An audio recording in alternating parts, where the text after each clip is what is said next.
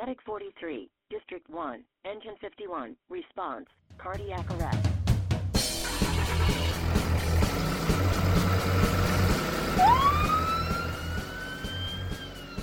Good afternoon, everybody, and welcome back to another episode of the MCHD Paramedic Podcast. I'm Dr. Rob Dixon, and today we have a special guest from down under, Dr. Alistair Meyer. Dr. Meyer is I would describe his bio as ex-surfer, world traveler, semi-professional cyclist, Alistair, and senior consultant, associate professor at Monash Health in Melbourne.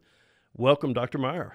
Thanks, Rob. It's great to be here, and the technology is probably almost as good as what Neil Armstrong had when he landed on the moon 50 years ago. It's great to hear you loud and clear down here. Oh, fantastic. Well, thanks for joining us this morning. I know it's early down in Melbourne this morning, but we appreciate you coming on. So, Alistair, this one that I struggled to see which one to kind of talk to you about first, and I know that this is one of my favorite topics, and you and I have lectured together a bunch and talked about this a bunch, but how to sort out dizziness, how to tackle dizziness. And to me, this is the quintessential emergency medicine diagnosis, isn't it? You know, I mean, this is what we do. This is taking the undifferentiated patient in EMS or emergency medicine and sorting out what is the cause of this really very, very common symptom. This is a very common presenting symptom. Yeah, we see people who, and that's their primary complaint is dizziness, and you're right. It's a huge area with some pretty catastrophic diagnoses mixed in it, and some pretty lame ones as well. So, yeah, it's a huge thing to talk about. So how do you go after, like, just tell us your approach to how do you categorize, how do you sort these patients out? How do you get started? It's just so big. Sometimes it's good to kind of build a framework. Yeah, I guess what you've got to have always in the back of your mind is trying to rule out the worst thing first and come backwards from there. So I try to teach our junior doctors to have stroke in the back of their mind and come backwards from there. But it all starts, as with everything, with a good history, a thorough examination, and then a decision of disposition where to take them. I'm not 100% aware of your stroke centres or not, but I guess that's one of the decision points your paramedics will be having as to whether to take the person to a stroke centre or a general emergency department is more appropriate. But everything in medicine starts with a thorough history. No, I couldn't agree more. I mean, because this is such a massive differential for this. I mean, it could literally fill textbook after textbook page in very, very, very small print. So the way I like to look at these is I sit down, listen to the patient, and just ask them, hey, what brought you in today? You're dizzy. Dizzy how? And I don't put words in their mouth. I don't say anything else. I just do the hardest thing it is for doctors to do and just don't say a word for 2-3 minutes and let them describe their sensations. And when they're done with that, I kind of put them into a category that helps me work them up. So dizzy, vertigo, or a sense of motion when it doesn't exist. And we'll talk about each one of these, kind of delve into these, peripheral and central. And central is the one that Dr. Meyer was talking about. That's what we're worried about. Worried about posterior circulation stroke, near syncope, or a sense of near collapse or faint, gait disequilibrium, which is really a sensory problem. These are usually kind of crumbly folks that either have diabetes, they have chronic illnesses. Their dizziness is more when they're up and about. It's never when they're sitting down. They don't have collapse. They don't have these other worrisome symptoms. And then my favorite category, Dr. Meyer, which is kind of what we call in Texas dizzy crazy or nonspecific lightheadedness. So that's when I've spent like 40 minutes with the patient and they're describing their symptoms to me. And then I walk back out to the truck and my partner says, what do you think they have? And I'll just say, honestly, I have no idea. Right. It's just everything is just a huge vagoma. Yes. Well, we have the same patients here, but we don't call it Texas dizzy down here. I might try that today. I'm a clinical shift today, so I might try that and see if our teams accept that as a diagnosis. So what are some of the things that you talked about history? Focus on that and talk to the listeners about some of the key things that you try to pick out and focus on in the when you're taking the history on these patients? Yeah, well, Rob, you sort of touched on it before when you just spoke of the crumbly older folk. The speed of onset, is this hit the person like a thunderbolt, and it's a sudden onset, and that implies, or that makes you think, that you really must rule out a vascular problem, a stroke or a cerebral bleed of some kind. So the speed of onset, if somebody has a sudden onset, then you've really, that's a red flag, and you've really got to work hard to work out if this is a stroke or not. If it's a slow, insidious onset, or a change in their behaviour that seems to have come on over days to weeks, then you can back off a little bit from your thoughts of a stroke. And you've also got to try to work out in the history if there's been a collapse or a syncopal episode with that as well. And they're sort of the key starting points before you head back into the background. And as you touched on just a moment ago, if there's diabetes in the background, other comorbidities, are they a vascular path from other causes? Have they got cardiac arrhythmias, cardiac complaints as well? The whole background history is important. For example, chronic paroxysmal AF, and they get AF from time to time, then that might lead you to think that they've picked up a clot and this is a stroke as well. So the speed of onset is perhaps one of the keys to the history. Yeah, I couldn't agree more. We kind of teach our medics here, I think I've said about 1 million times, like if the patient was perfectly fine and then they were suddenly unfine, right? That is a vascular event until you prove it otherwise, right? That is a stroke, that is a dissection, that's a coronary occlusion, it's an intracerebral hemorrhage, right? You have to think that it's some type of vascular cause. So that's right. As we head off into this, Al, let's dig a little bit deeper into vertigo. Can you just describe to listeners, what is vertigo? What is this? And how do you kind of give us some categories? Yeah, well, as a mate, Rob, you know that I'm a recent sufferer of vertigo. I'm sort of my 8th week now down the path of suffering from a vestibular neuritis, and the vertigo I experienced, and I guess it's given me new insight into patients when they describe it. It was like I was in the bottom of a ship heading towards the Antarctic, and I'd had 3 cases of beer and a couple of bottles of red wine, and the whole world was moving backwards and forwards, and it was there the whole time, whether I lay still or whether I stood up. It didn't matter what I did, it was there the whole time. So true vertigo is a sense of ongoing movement when there is none, and it's a horrendous feeling. And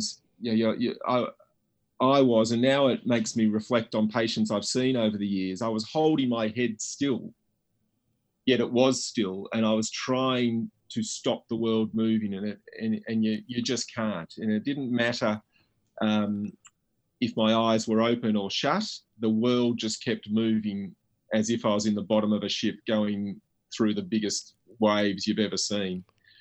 And that's what you've got to get out of the patient who presents, and I'm doing air quotes here, dizzy,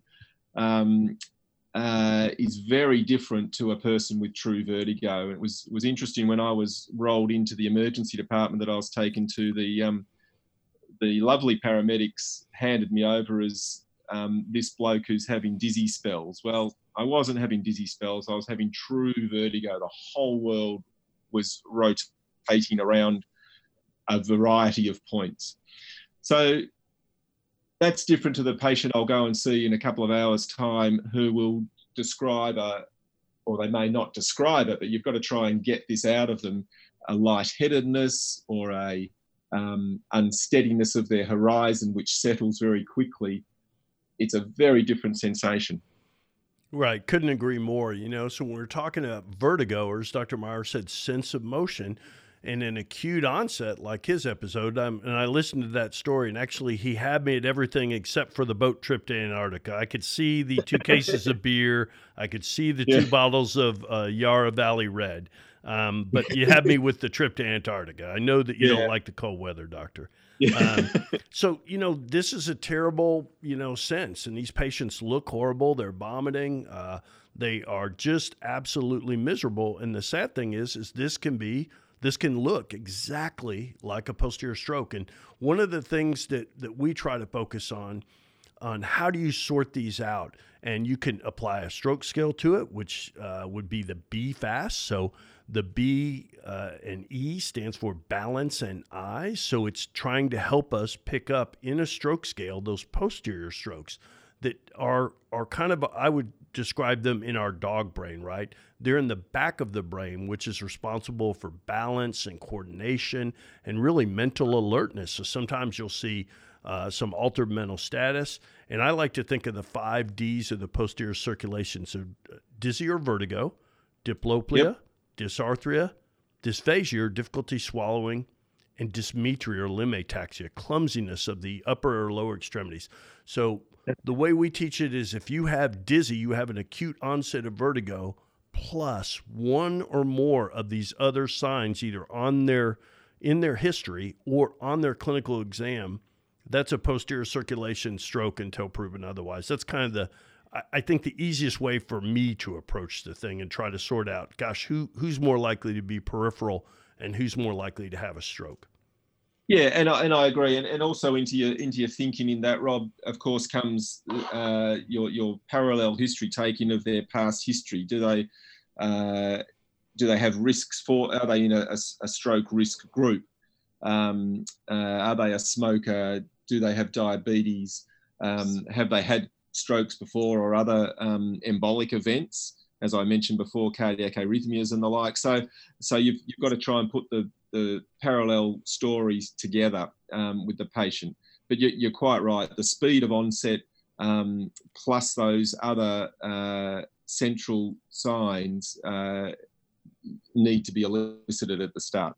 Yeah, I think really, really valid and good point, Dr. Meyer, that he points out, like, who are strokes most likely to happen in, right? They can happen in anybody, but they are most likely to happen in people with great risk for them. So as he said, diabetics or chronic hypertensive, smokers, diabetes, these types of things.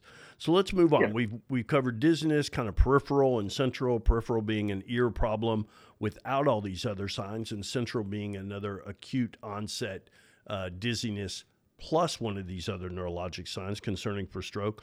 Let's move on to near syncope. Can you talk to us about how you kind of approach these patients, these potential when the patient describes a near faint, Al, or a collapse? Yeah, well, that's sort of that really changes our diagnosis away from a primary neurological event. I think if they've had it doesn't change it away from it. It adds to it that perhaps there's a cardiac event occurring as well, or a vascular event away from the brain.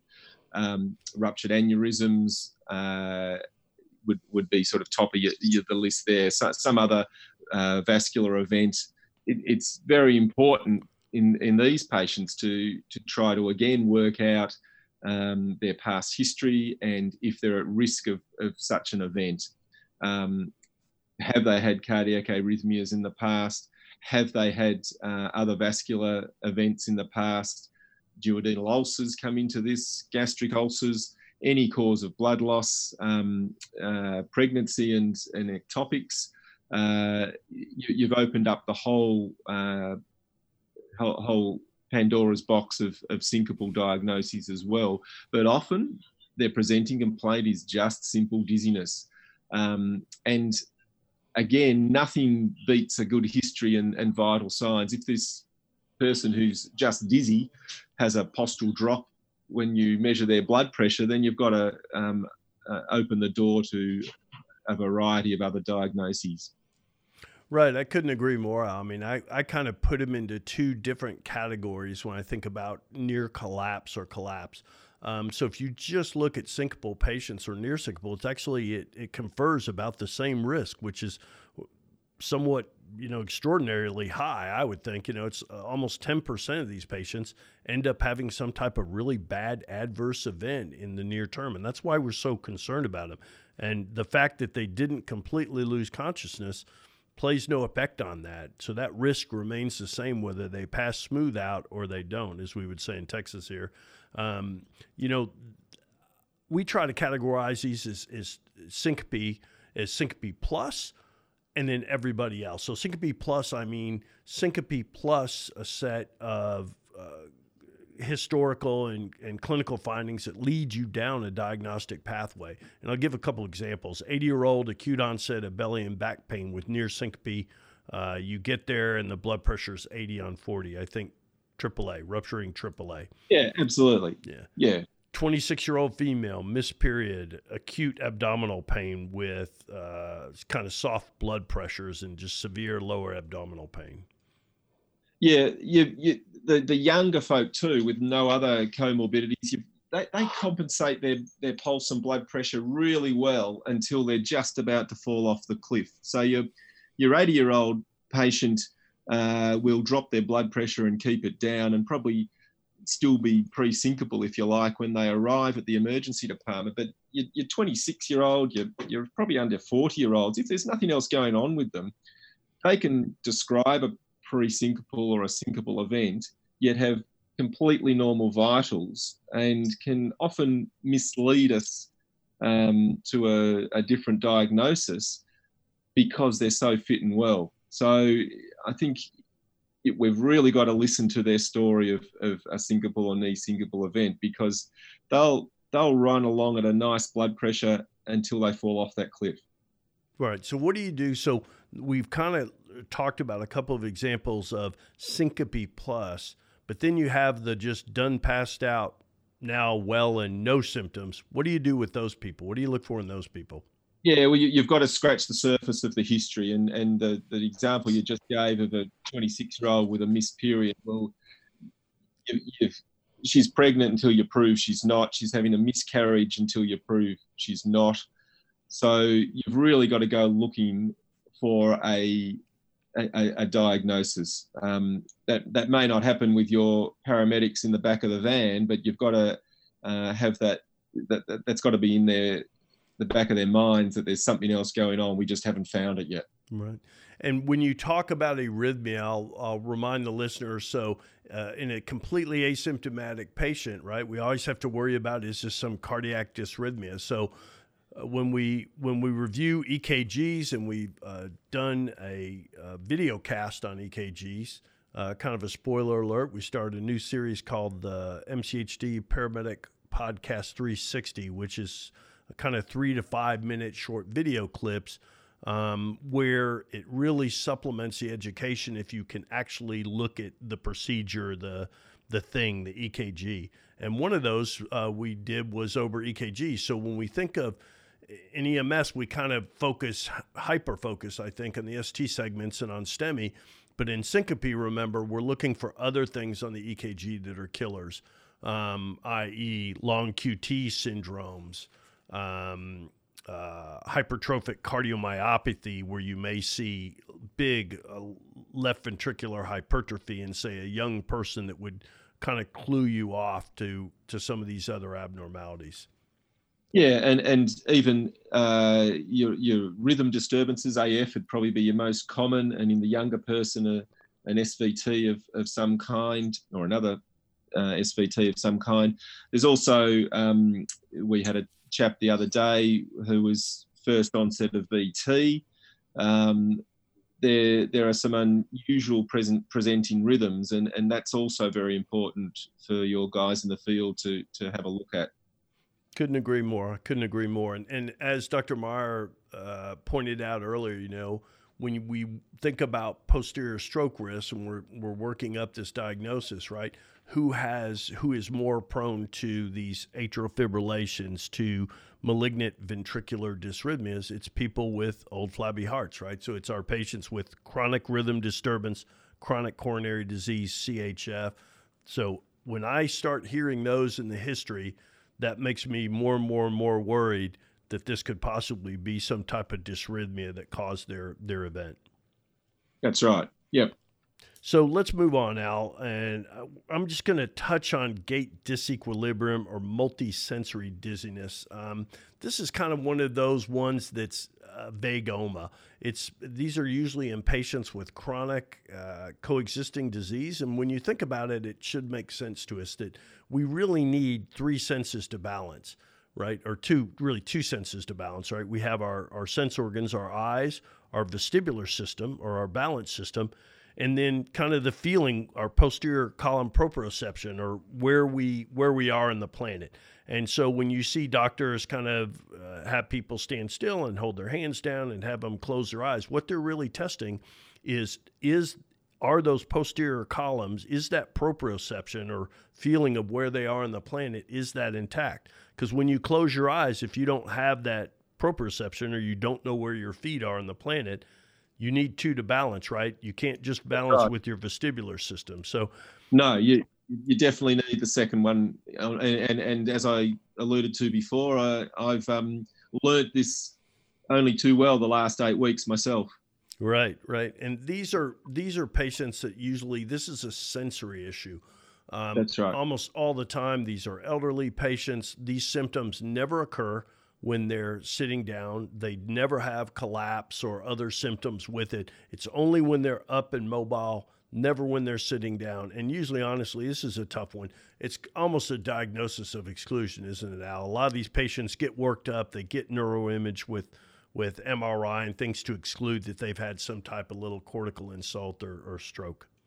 Yes, that's quite true. And the background history is large. They've got lots of other things going on.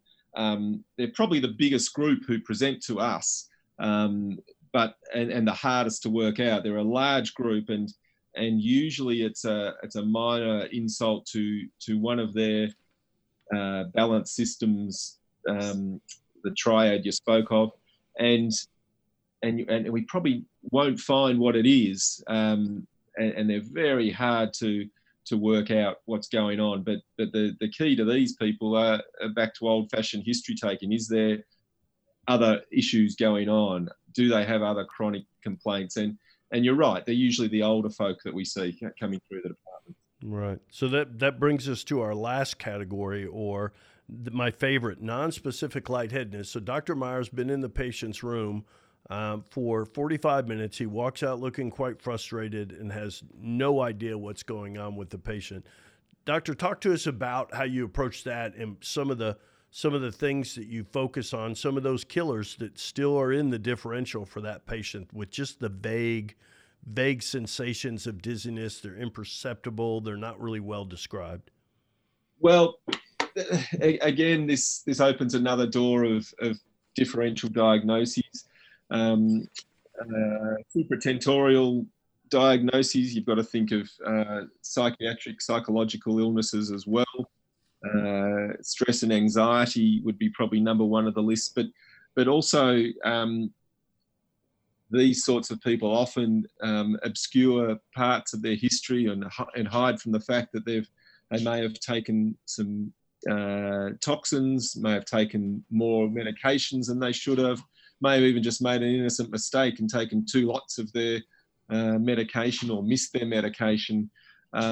So whilst these are frustrating and difficult patients to try to work out, there are many of them who have, again, in air quotes, a real diagnosis that we need to get to the bottom of it. And of course, these people often have multiple comorbidities, and our old friend sepsis could be lying underneath it all as well. So there are some tricks we need to eliminate, and to make the diagnosis of Texas crazies probably not the best thing to do on these patients. We've got to really try to narrow it down, and if not, we've got to keep them in hospital till we figure out exactly what's going on. But they are very difficult, and disposition from the emergency department is a tricky problem. Right, I couldn't agree more. I mean, before I put pen to paper and say non-specific lightheadedness, I think the point to make is to open your mind and remember that there's a lot of pretty gnarly differential diagnoses that Dr. Meyer just went over that can exist in a fairly normal appearing patient with a vague history. And what are those? Think of myelopathies and neuropathies, toxins, as he alluded to, sepsis, pregnancy, pulmonary emboli. So lots and lots of killers out there. So I'm not suggesting we have to uber work up all these people. I'm just saying have a look, make sure we have a good look at their vital signs. Are there clues in there? Are there vital signs, abnormalities? Are there historical or physical exam clues that will help us kind of pin down what's going with them? Yeah, exactly. So we've kind of gone over this big approach in this huge topic of dizzy. So we've gone over peripheral vertigo, peripheral versus central, so an inner ear problem versus a posterior stroke. How do we differentiate those? And we talked about looking for those posterior circulation signs that would indicate stroke. So dizzy or vertigo, diplopia or double vision, dysphagia, dysarthria, and dysmetria or limb ataxia. Syncope plus, kind of the risk of that and how we work and risk stratify those folks. A little bit about multisensory dizziness or gait disequilibrium. And then we finished up with what to do with the kind of vague presentation. And I don't know about you, Al, but a lot of, if you're young and healthy, I tend to not test some of these that are in that last category. So I get a EKG on every one of these patients, a pregnancy test if you're childbearing age, and a good history and physical examination. And if you're kind of in that last category with normal vital signs, you may be on the clinical spectrum of something bad, but it just hasn't declared yet. I think still some of those patients can be safely discharged with good return instructions. So kind of the take-home points, guys, listen to that history, listen for some sudden onset, look for those clinical signs on the examination of the 5Ds of the posterior circulation, so vertigo or dizzy, diplopia or double vision, dysarthria, dysphagia or difficulty swallowing, or dysmetria, limb ataxia. Make sure you check their gait. What's their, assess their mental status. Remember that the posterior circulation strokes can kind of cause, in some patients, that is your awakeness and alertness. So sometimes we see some fairly bizarre presentations. And I think the most common misdiagnosis is that we think someone's on a toxin when in fact they've had a sudden event and had a stroke. Make sure we pay attention to the vitals, and as always, blood glucose and 12 lead in all these patients. Correct. Yeah, we had a patient a couple of years ago who presented with just soft ataxic signs, and he was a chef and couldn't quite do his job properly because he was just a little bit unsteady. And it turns out when you scratch the history further, he had a very vigorous Thai massage a few days prior to it, and essentially had bilateral vertebral artery tears to both vertebral arteries, which caused his posterior stroke. So again, it sort of highlighted to us that it's all in the history and the story taking to make the diagnosis. So I had an intern who came back to me very excited that he's got the whole thing worked out. And he'd really only spent 10 minutes with the patient and found out the information that this guy had a deep tissue massage a couple of days before. And that sort of sealed the diagnosis to us. And all the radiology tests thereafter just proved that my intern was right. So sad story, but again, highlights that everything's in the history and examination. Yeah, couldn't agree more. I think that's a great place to wrap it up. Alistair, thank you very much for joining us this morning. I know it's an early morning for you down there in Melbourne. It is, but we have good coffee, so that's the main thing. Well said, my friend. So for the listeners out there, as always, if you have any questions, comments, please like us and share our podcast. If you can email us with any questions at the podcast email. It's podcast@mchd-tx.org. Andy, thank you very much for manning the boards and getting us hooked up with Dr. Meyer this morning. And we'll talk to everybody soon. Cheers. Thanks, mate.